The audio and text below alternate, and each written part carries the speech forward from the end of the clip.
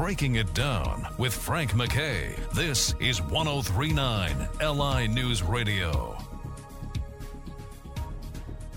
I'd like to welcome everyone to Breaking It Down. Frank MacKay here. So much more importantly, Elisa Donovan is our very special guest. You know her from her acting work. She's terrific, and you've seen her in everything from In Gale We Trust and Beverly Hills 90210, Clueless, Sabrina the Teenage Witch, everything. She's been in so many things over the years, but this much different situation. I'm going to talk about her writing. She is the author of Wake Me When You Leave. And it's it's a lot of heavy stuff here. Had to be a very difficult book to write. I'm sure very enriching for her as an experience, but I've got to believe a very, very difficult book to write. It's about losing her dad to cancer, leaving her fiance, and losing a job all at once. You talk about things just happening and surviving them. So, Elisa, how are you? Hi. Well, first of all, thank you for having me, Frank, and for just laying it all out there. So that is exactly what happened. Yes. Yeah, I mean, it's and just in reading, the title and the description. I've ordered it. I can't wait to get it, and I can't wait to dig in. But give us a little overview, if you don't mind. Sure. So over the course of a very short period of time, my dad was diagnosed with cancer, and then we were shooting Sabrina, and it was canceled, and I did not get another job. The relationship I was in with the person I thought I was going to marry ended, and then my dad died, and everything happened over the course of a very short period of time. So I essentially went from understanding where I was, who I was, where I was going, to having all of those things stripped away. And I went through this period of great grief and isolation, and it was incredibly challenging. And I came through to the other side, and my dad started to come to me in dreams and these otherworldly sorts of experiences that really helped me to heal and to have a deeper and greater appreciation for life in general. So it's, I think a lot of people they kind of look at people in the public eye on TV and in films and think that we just have these perfect lives and that we are exempt from the everyday challenges of life. And we just aren't. We're all human beings, and we all go through challenges. Was there a specific moment after all of these things happened all at once? Was there a specific moment that stands out to you where you saw kind of as the turnaround to when you realized you're going to survive this, you're going to get through this, and you're going to get stronger, I assume, because you've gotten through all of that? So I would say there were a few moments along the way where I had these glimpses of, okay, I think maybe I can move forward here. And truly, I would say the biggest one was a dream that I had with my dad where I felt incredibly lost and didn't know how to function, really. And I felt this presence from him in this dream. I talk about it, I cover it in the book, where he really was speaking to me and reaching out to me. And I just started to kind of recalibrate everything and say, okay, maybe I can remedy my relationship with him, and I can recalibrate my life. And I really started to look at what is important to me. Do I want to live in Los Angeles? Do I want to be an actress? Do I want to ever be married? Do I want to have a family? What matters to me? What kind of an artist do I want to be? And from that moment, I started to rebuild and recommit really to who I am as an artist and a creative person, and just as a human.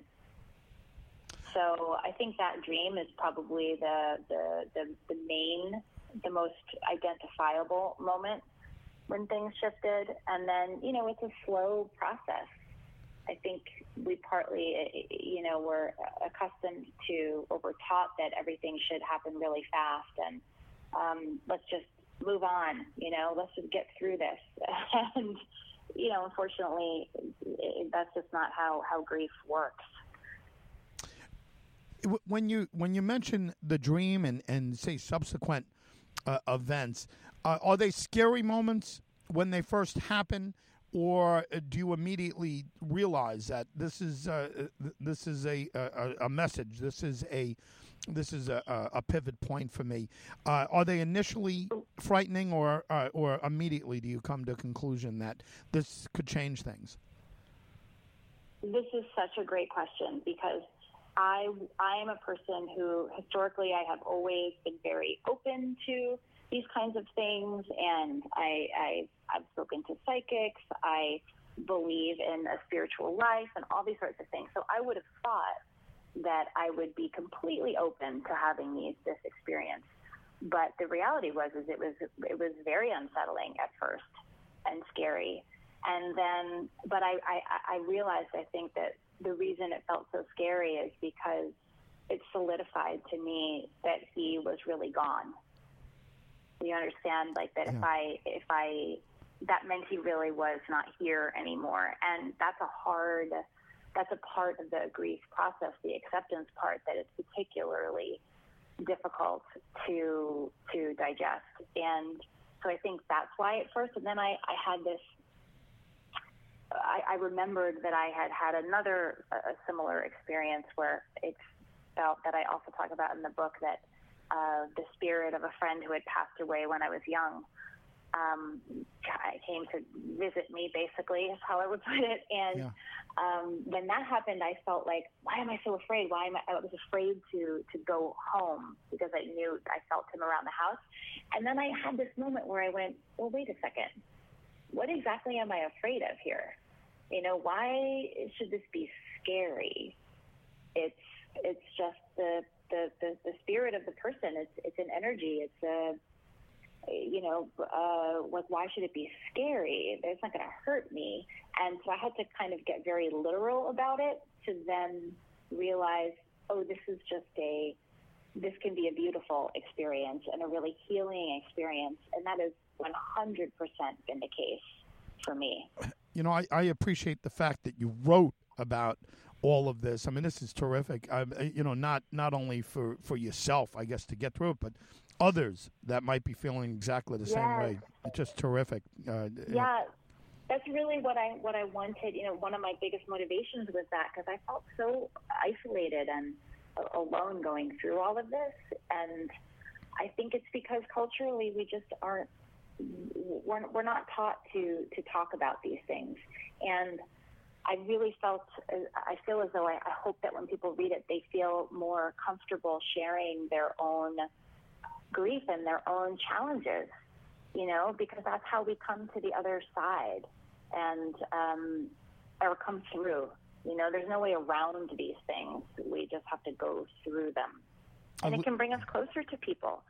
Yeah, just terrific. Elisa, I've ordered mine, and I'm urging everyone to order two of Wake Me When You Leave, and one for yourself and one for somebody who you think needs it.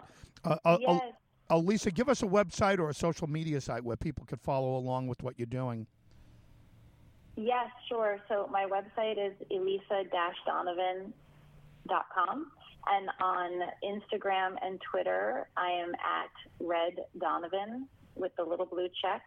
And Facebook is Elisa Donovan, also with the little blue verified check.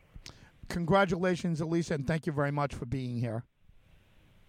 Thank you so much. This was really nice. I appreciate you having me. Elisa Donovan, everyone. She is the author of Wake Me When You Leave. A very personal book, as I mentioned in the onset, about losing her father to cancer, losing her fiance, and losing a job all at once. And again, it's always interesting when people are willing to put their lives and sensitive moments into books. You know her from Clueless and Beverly Hills 90210. I'm sorry, Sabrina the Teenage Witch, Night at the Roxbury. Frank MacKay signing off. We'll see you all next time on Breaking It Down.